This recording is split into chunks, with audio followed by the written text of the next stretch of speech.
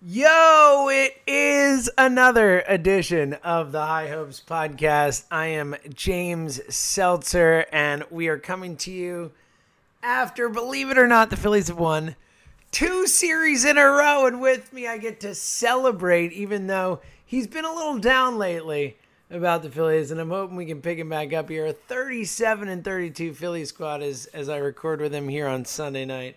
The one and only Mr. Jack Fritz. Fritzy! Well, I'm bad at golf. I realized that today.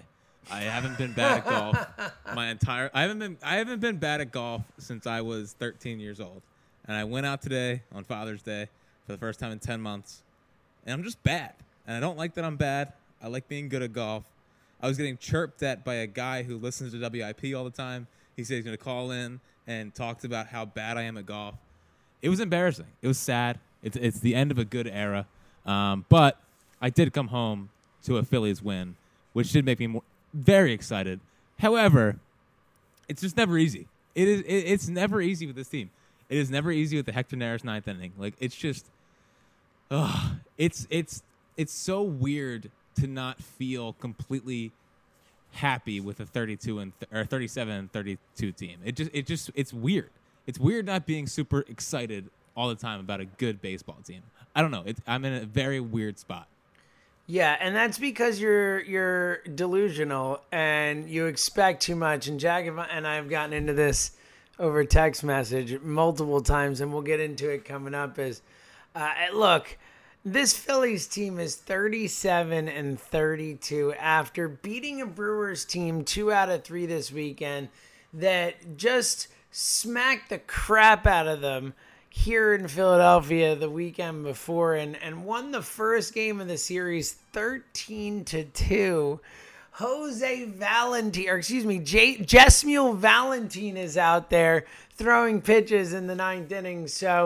And then this Phillies team battled back, and they're a young team, and that's the thing. I know you know this, Jack Fritz. You know it because you are a smart, intelligent guy, that this is a young team with a first-time manager, and they don't have all the pieces they're going to need, and they weren't built necessarily to win it all in 2018. I personally look at, and I know it isn't always fun. Sometimes it is downright stressful, as we'll get to when we recap. Look, 2 straight series finales, the Colorado 5-4 win that came down to the end, and then the game today for, again, recording on Sunday, where Hector Neris just implodes in the 9th inning and makes a easy win into a tougher one. But Jack, I know you know that this team is young and you should give them time and stuff. What is it that is kind of making you so unhappy, even though they're 5 games over 500 and right there in a wild card spot halfway through their toughest month of baseball they're going to play all season? I just don't know what they're like. What are they good at? What is this Phillies team good at? I don't think they're a good hitting team. I think Rhys Hoskins being back to being Rhys Hoskins, which makes me very happy. Like, I don't want this whole thing to be like, this team sucks, because watching Rhys Hoskins back to being Rhys Hoskins has been very, very exciting and encouraging. I just don't know what they're good at. I trust one guy in the bullpen. I am gaining trust in Tommy Hunter and Edbry Ramos. I trust one starter, Aaron Nola. Pavetta's taking steps back. Arrieta it's just so frustrating to watch because his ball moves all over the place, but he can't throw strikes and whatever. Eflin is fine. He's good. And Velasquez is fine. The defense is freaking horrible on a night in, night out basis. Like, I just don't know what they're good at. I don't know how they're winning ball games. And honestly, I'm just terrified they're going to go through a huge stretch of just losing. And I don't want to go like fully all in and be all happy because like I don't see a recipe for long-term success this season. Obviously, if we're looking at the whole picture, like the whole picture is perfectly fine. Like I'm just looking at the here and now, the game in, game out, night by night basis of this Phillies team. And it's a mostly frustrating, boring, unexciting team to watch that is somehow 5 games over 500, and I'm not exactly sure how. See, that's the problem, Jack. You millennials, you want what you want, and you want it now. There's no patience. obviously, That's not true. But obviously, this team is not a World Series contending team in the way they are currently constructed right now. What they are is one of the youngest teams in the sport with a brand new manager who is seeming to learn on the fly quickly and make good decisions. I mean, you talk about a team that's 5 games over 500 that hasn't really played that well. And like you said, you don't really know how they're doing it. I think you have to give some serious credit to the managing and the coaching staff for finding ways to get this team that's not fielding great, that's not hitting great, that has gone through spells of pitching great, but certainly has also gone through spells of the opposite.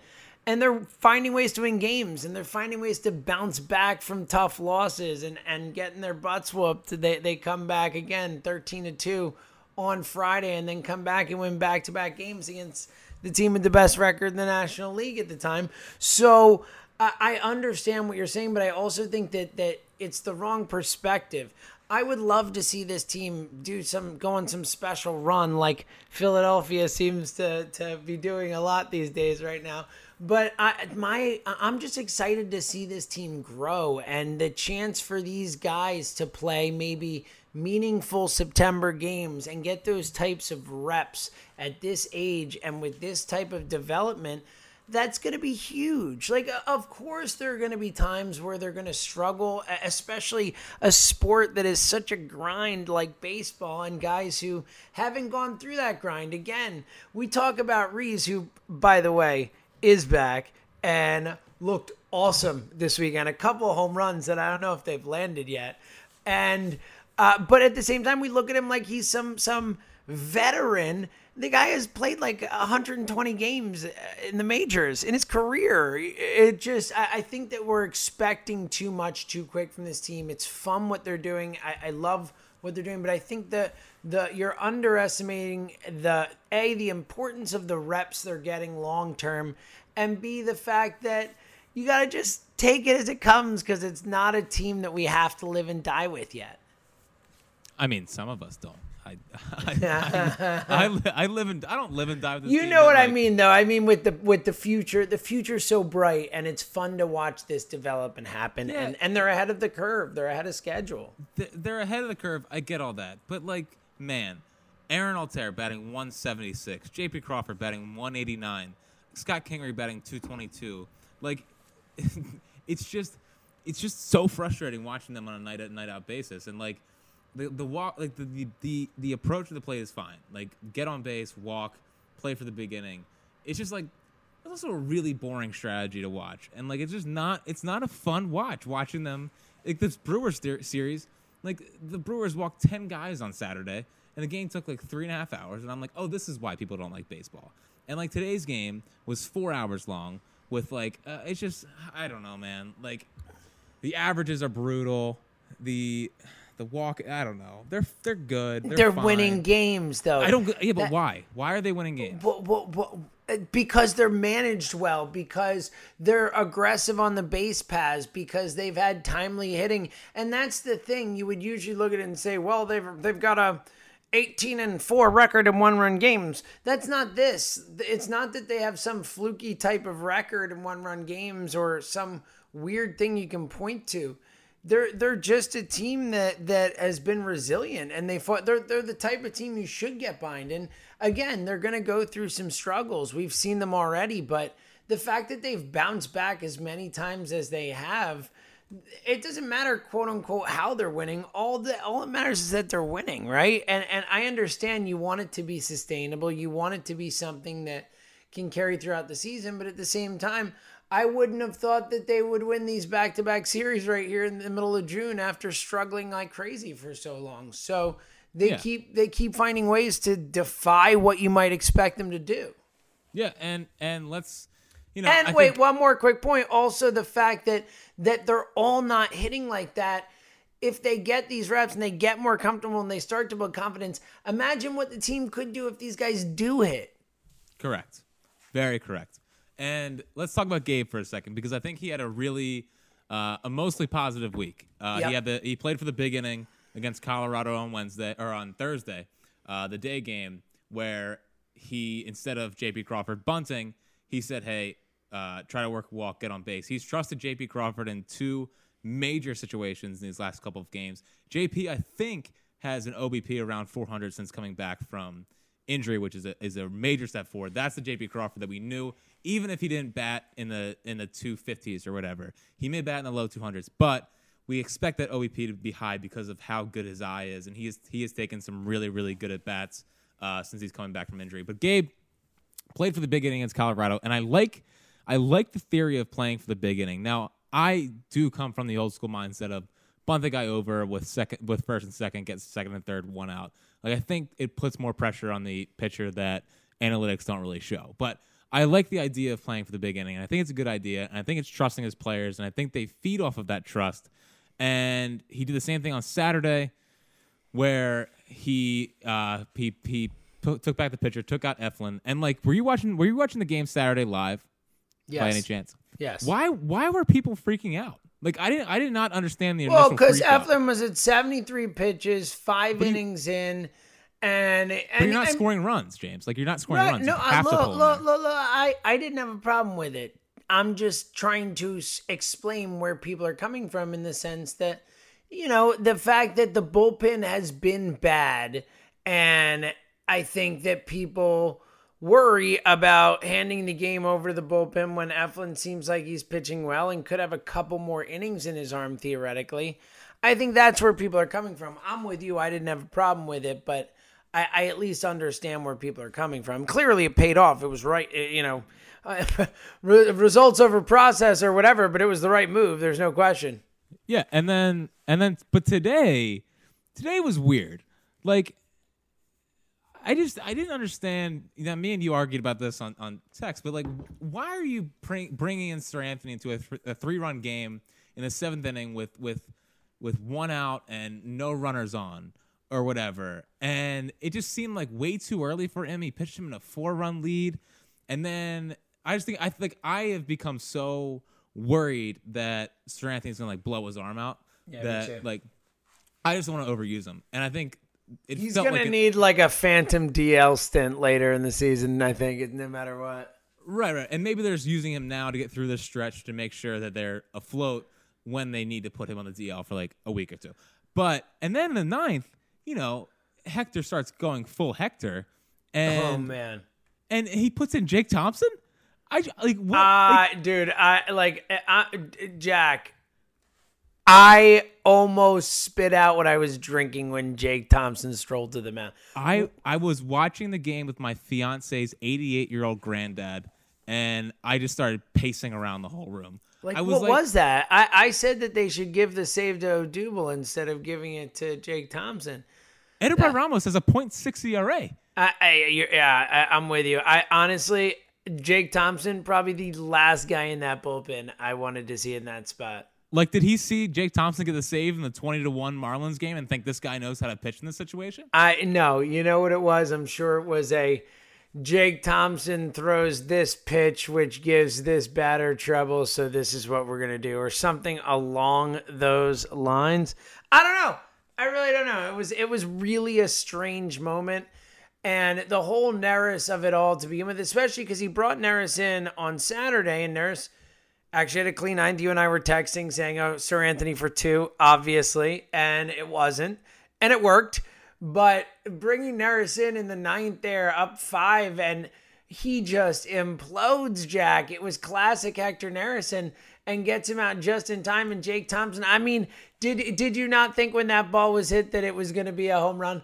And obviously Odubel makes a great play on it and just a really nice over-the-shoulder catch, but that was the same feeling with the Rockies game, the game we talked about, the 5-4 win, where you just felt like it was a lock win. They were going to take the series, and then all of a sudden it was slipping out of your grasp, but they didn't let it slip out of their grasp. And I know it's easy to rip the comeback, but they didn't let it get finished off. And Jack, I do think that for a young team, that is something. Those are again reps that matter to be able to close out those games where it does feel like it's slipping away from you.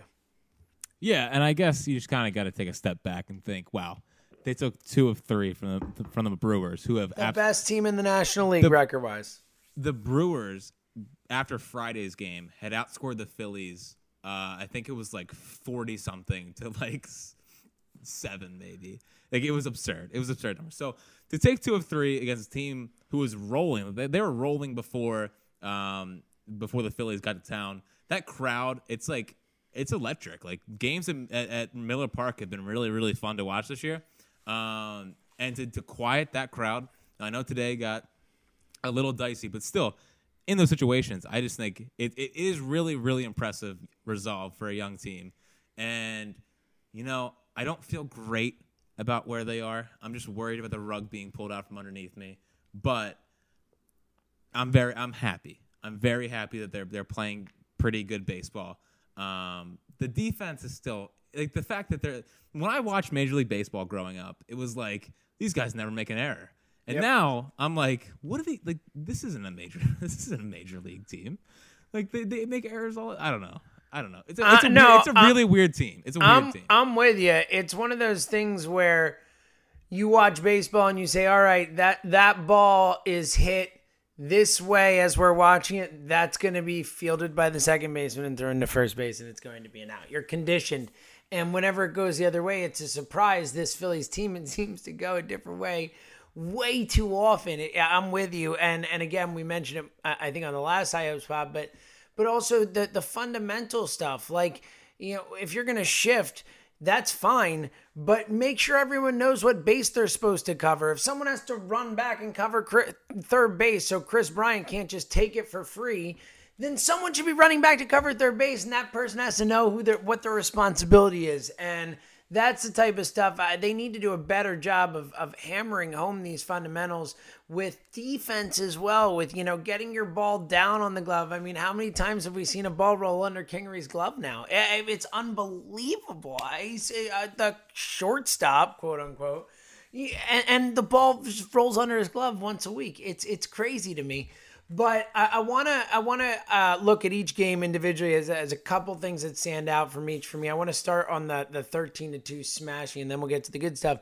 Really just one thing from that game that stands out to me, and that's Jake Arrieta spouts off, and neither of us had too big a problem about it, but accountability, all that stuff, and he has had 2 outings since then, Jack. And the last one, the very first one, he grinded but didn't have a great one. This one, he just looked like crap. Where do you mentioned before that you're certainly bearish, as it were, on Arrieta, but also factoring in the fact that he spouted off and can't seem to get it done. Does that make it extra worrisome for you? Well, the baseball gods don't forget, and Jake should have known that. Like You don't throw a rookie under the bus. You don't throw your teammates under the bus. And the baseball gods have not acted kindly on Mr. Arrieta. So he knows that, and now he's getting a lashing for it, as we might say. But and the most ridiculous thing about this whole recent Arrieta stuff is that he goes to Jerry Krasnick and he says, yeah, I can still strike out guys if I wanted to.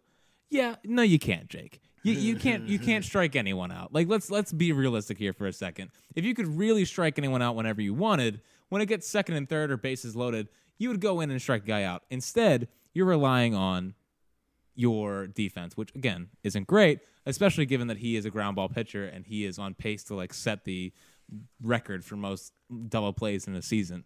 So, but watching him, man, it's just he's just nibbling. He's all around the corners. He is not attacking guys at all. I feel like he's just he's not trying to throw through guys. He's not trying to dominate guys. And right now he's trying to trick guys and they're not getting tricked. He's not just throwing strikes. His ball moves so much that you'd think it'd just be hard to barrel up. But man, they are barreling him up. It's been a rough recent couple of starts for Jake Arrieta, and he's got to get back to being able to strike guys out. He's got to find some semblance of an off-speed pitch, and he has to locate his fastball. If you want to be good into your mid-30s, you have to locate your fastball, and he hasn't done that at all in recent starts. Yeah, and adding on to that, I think, as we've discussed a few times, that it's extra frustrating because we've seen him do it this year. We've seen that old Jake Arrieta. Granted, I think the Pittsburgh start, probably the only game where he really had it the entire outing, but we've seen flashes of that guy, and he was kind of had flashes like that last season as well. So that's what makes it so tantalizing. But I'm with you. It's certainly a worry and you hope it's maybe just one of those dead arm periods, as they like to call it, Jack. But I'm certainly right now I don't feel great when Arrieta takes the L. But outside of that, the 13-2 game, the other takeaway really is just the fact that the Phillies were able to bounce back. And we've kind of talked about the resiliency, but to come back, the 4-1 game you mentioned on Saturday, a boring game, but we kind of dove into the Eflin pitching decision of it all. But what did you think? I know you've kind of gone back and forth on Eflin. Where are you at with Eflin? I know the strikeout rate is a career high, had 6 strikeouts in 5 innings there. And again, was taken out a little early pitches wise, but seemed to be pitching pretty well against a solid lineup. What did you think about Eflin's outing on Saturday and where he's at right now? Yeah, I'm kind of done trying to predict Zach Eflin because I don't know what I'm gonna get. But for the most part, I've liked what I've seen from Zach Eflin. I've said it ever since he's came back.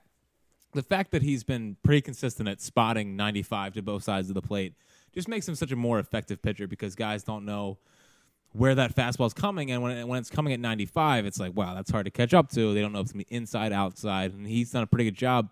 Even against lefties, getting that fastball in 95 on the inside half of the plate. So that's very, very encouraging. And when he first came up, I was mostly intrigued because he was throwing this slider that was seemingly hard for batters to square up because it was moving a lot. It had a lot of 3 to 9 movement, and it was slower than way slower than his fastball. Like I think it's coming in at like 79, and then but recently he's gotten away from that. He struggled for a couple of starts there. Last 2 starts in particular, it feels like he's throwing that changeup more and more, which if you're throwing 95, 96 with your fastball and spotting it wherever you want, then you drop an 85-mile-an-hour changeup in there that just dips. It just dips right at the end. That's a tough little combination to hit off of. So I think he could be good. The strikeout rate's very encouraging.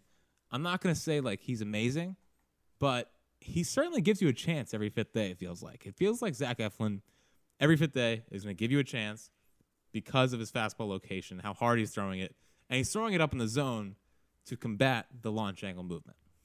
Yeah, I think you summed it up really well. And look, he's pitched really well this month. He's been their best pitcher this month. Which Zach Eflin, the stopper? Yeah, how about that? He has been this month. He really has been. And it's look, I think whatever you get out of Zach Eflin is a bonus. So if he can keep throwing like this, that'd be great for this team.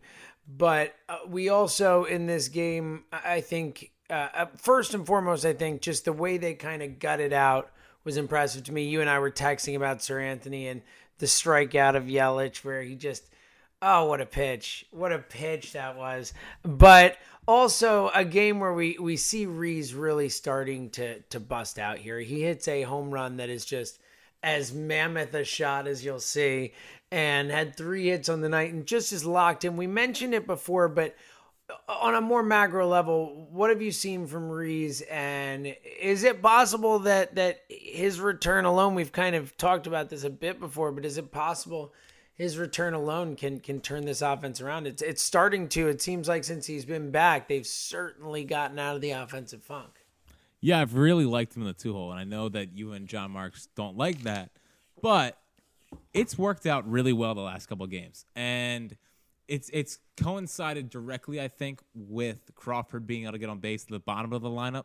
Like if you can bat the pitcher 8th and then have Crawford essentially be another leadoff hitter, get on base, Cesar hopefully does something, you're most likely getting Reese up with runners on base, runners in scoring position, whatever. And I think it makes a lot of sense. He's finally hitting well out of the 2-hole, but he is fully back, and I think his launch angles have been really, really great on some of the home runs he's hit. I know that sounds super nerdy, and it only sounds super nerdy because it sounds so nerdy. Because I did a deep dive into launch angles, and it's just like it makes so much sense, and people get so freaked out by it. But the originator of the launch angle movement was Ted Williams. So all you old school people who were like, oh, launch angle, guess what? Ted Williams, the greatest hitter of all time, pure hitter of all time, was the originator of the launch angle movement. So why don't you calm down? But Fritz, I like it. But Reese is just, he's taking really nice hacks. Everything is on a line drive / home run plane. He's just a streaky hitter. Like, this is what we got to learn about Reese. And the problem, obviously, during that whole stretch where they were playing just horrible offensive baseball, was that both Adubel and Reese, their two best hitters, were both really struggling, and like, they're both really streaky hitters. So it's tough to know, like, when they're going to go through those deep stretches of just bad hitting. But unfortunately, they're both struggling at the same exact time, and now it feels like they're both starting to pick it up at the same exact time. Yeah, Odubel with 3 hits today. Homers on Friday, and the granted 13-2 stomping, but I'm with you. It's really exciting. And if those Hold two on, guys, can we talk about Odubel's home run on Friday for a second? Yeah, sure. Because listen, I've already started hearing the chirps. That's an Abreu homer. Was that an Abreu homer, James? Oh, I don't know if that was an Abreu homer. I don't think so. The Abreu homer. The Abreu homer is the home run that doesn't matter at all, and that's why his stats are good. I don't think so. Because Abreu's not a good player. Because he hit one that ended up mattering today. So suck it, all right, you jerks. But everyone's out to get Odubel. We're pro Dubel on this podcast. But Jack, one thing I do have to say here in that 4-1 victory, another home run from Nick Williams. As the original Aaron Altair stan, the whatever he's hitting, 182 or whatever he's hitting. I think he's down the 170s. And Nick Williams and I have not been kind to Nick Williams at times as well. He's been way better than Aaron Altair, especially over the last month plus. What do you have to say for yourself? I guess is the best way I can put it. It hurts. It really does. It really hurts. There's no justification for playing Aaron Altair right now. Agreed. Over Nick Williams. You just can't do it. And credit to Gabe for finally, like, remember early in the season when he was like, yeah, we make our lineups a week out. And everyone's like, well, what if a guy gets hot? Yeah, like, exactly. what if a guy gets hot? Now he's finally playing the hot hand, which is the smart thing to do. You just have to ride it when you have to win ball games. And listen, I don't think Nick Williams is anything special, but I was reading an Eno Saris piece like 2 weeks ago, and he has like one of the best like plate coverages in the entire game, which is wild to me. Like, he can hit balls anywhere and everywhere for pretty hard contact. So that's a good sign. I'm not totally buying it because he's been streaky as well, but for right now, you just have to keep playing him. You can't ride Altair. I mean, Altair looks like a mess at the plate. I think he has a bad launch angle. I think he has to work on his launch angle because I think he drives the ball into the ground a little bit too much or just creates bad contact. But I think that Nick Williams has to play way more over him, unless it gets late in games where you can just put him in the 8th and 9th as a defensive replacement and he's not coming up to the plate. With that being said, hopefully he gets hot and makes me regret getting off of Altair Island. Here's the thing. First and foremost, you nailed it. Nick Williams should absolutely be playing over Aaron Altair. It shouldn't be a question. And Williams has had good at bats too, and he's shown some power, and he really does have a sweet swing. It really is a nice swing to watch. But even more so, I think that it was incredibly impressive that you were able to work launch angle 32 times into that last sentence that you said. So that's really the biggest takeaway. I think he has a bad launch angle, and I want Aaron to work on his launch angle. There you go. You hear that, Aaron? Get on the launch angle. Get on it. All right. Back to yesterday or today, when a lot of people will be listening. This will be yesterday's game, but today's game, the 10-9 thriller somehow that felt like it was over. We talked about Odubel. We talked about Reese, both those guys, home runs in that game. Your boy, Maikel Franco. How does it feel to be wrong about Maikel Franco? Jack Fritz. Nice day for Franco. Franco Island lives for a day.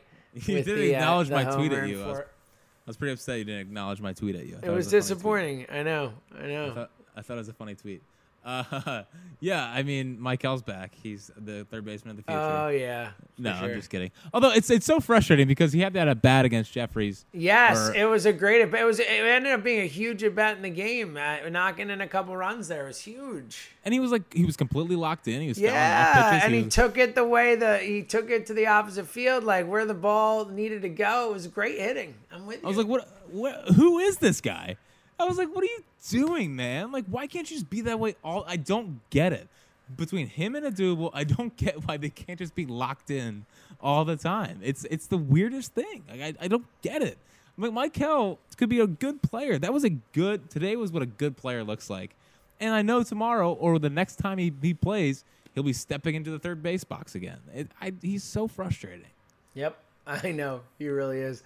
Speaking of frustrating, though, how about a bit of a rough outing from Aaron Nola today? Did you see anything? Because his last couple outings, he has not been quite as sharp as outings, as he had been for quite a stretch there.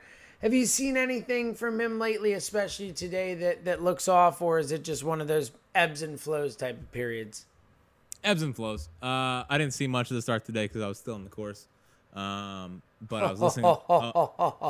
What? I was on the course. What? Good for you, buddy. Listen to this guy. What do you want me to say? I was out there grinding. By the way, I've always sucked at golf, so if I went out and sucked, it wouldn't be a big deal for me. Yeah. No, I haven't really seen the laboring like you seem to see that he's. I mean, it hasn't been as dominant, I guess, but I also think like it's pretty. He had a rough one today. At 4 1/3, 4 earned, 7 hits, 4 walks. He just had a rough outing today. Yeah, it's one of those outings. It happens to everyone. I mean, except for like the Scherzers of the world. It pretty much happens to everyone. I mean, it's probably just like his mechanics are off by a little bit, and you just gotta fine tune that a little bit. Also, like now you're kind of getting into the dog days of the summer a little bit, and he kind of starts slipping. So he'll be fine. Unless it's like a trend. Like I don't think it's a trend. I think it's. I'm pretty confident he can roll out of bed, throw 7 innings, and allow less than 2 runs. But yeah, today wasn't great. Yeah, we already talked about the whole Neris thing, the Jake Thompson decision, and I'm with you. I think for the most part, Kapler had a really good week. You could absolutely quibble with those decisions. You could quibble with him not going and keeping Sir Anthony in for 2 innings in Saturday's game instead of going to Neris in the 9th there, even though that worked out. But ultimately, on the whole, I think a good weekend for Kapler. But when you look at the 10-9 game, otherwise, we argued a little bit about Sir Anthony. I think we're both on that page. I'm worried, too, about the overuse of Sir Anthony. I yearn for nights where he is not needed.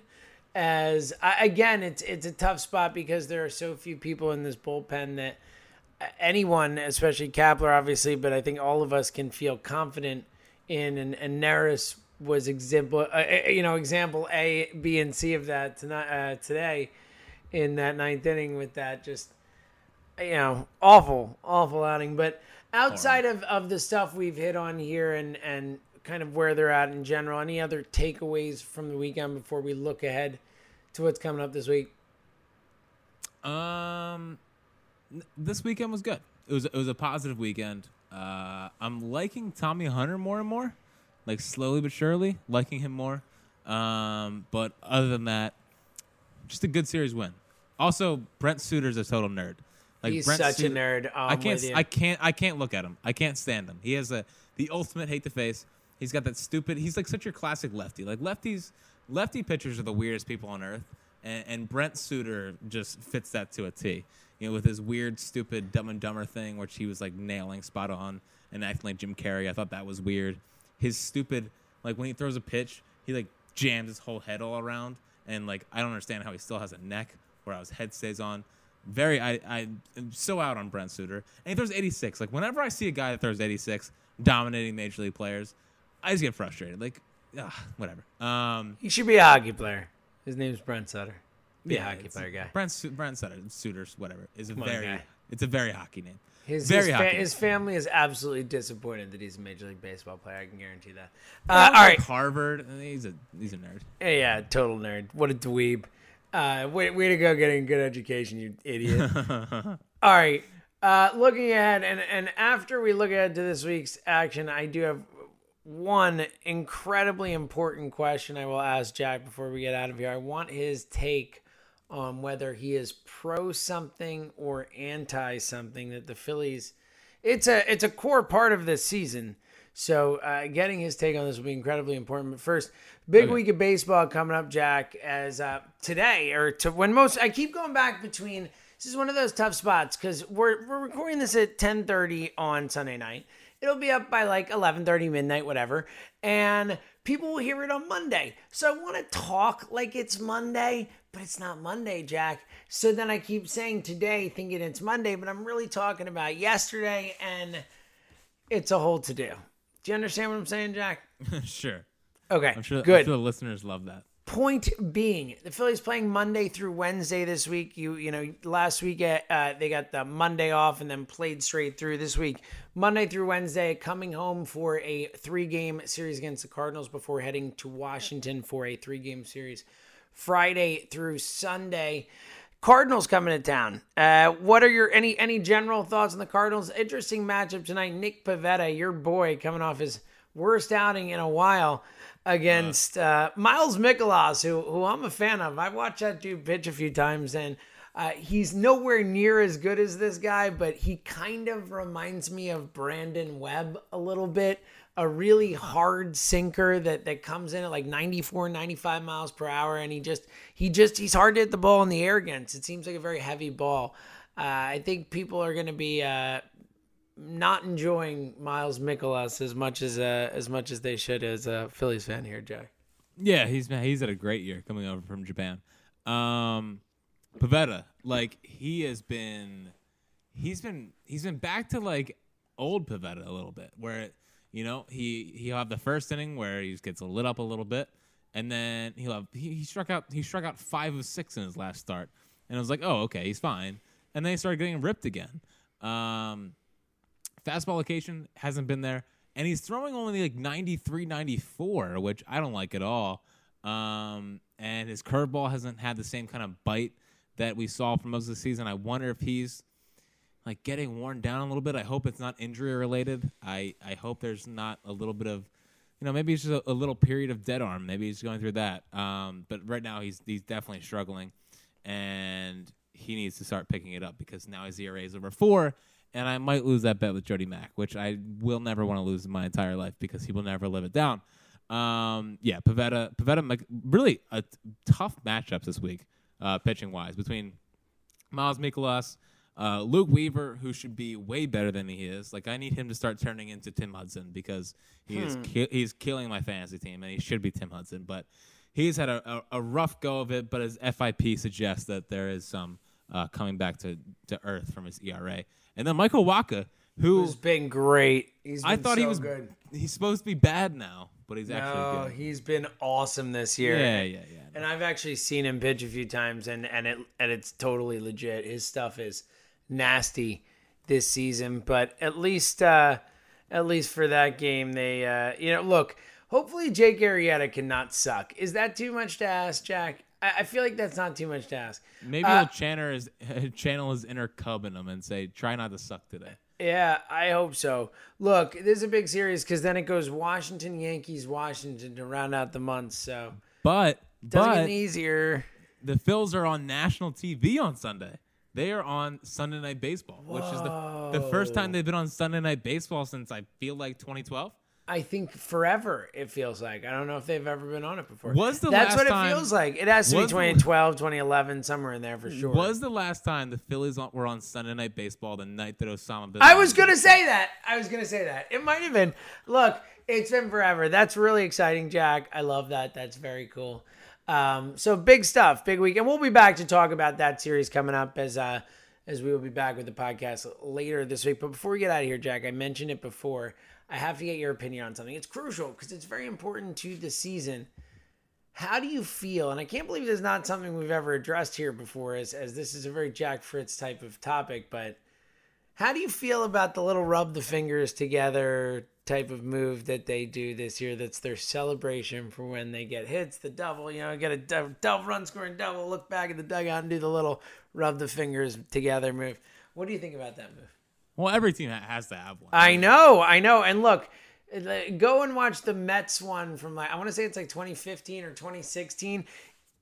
I won't say what it looks like, but it's basically like two hands wrapped around a pole, moving it up and down. I think you can figure out the rest. Nice.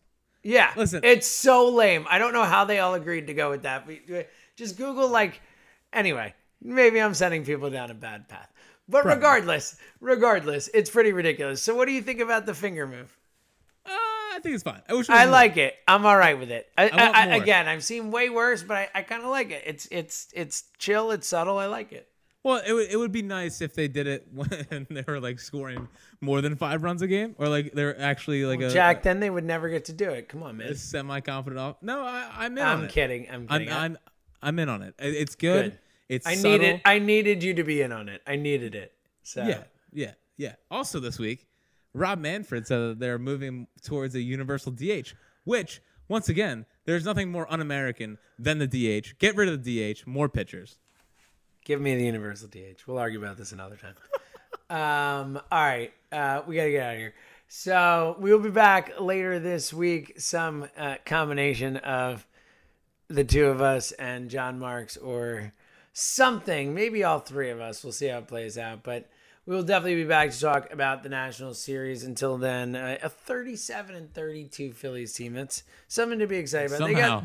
Somehow, they're at 37 wins a month and a half earlier than they did last season. So that's something pretty exciting to think about as well. So, all right, for the absent John Marks, for my buddy Jack Fritz, I'm James Seltzer. Thank you for listening to another edition of the High Hopes Podcast. We'll see you later.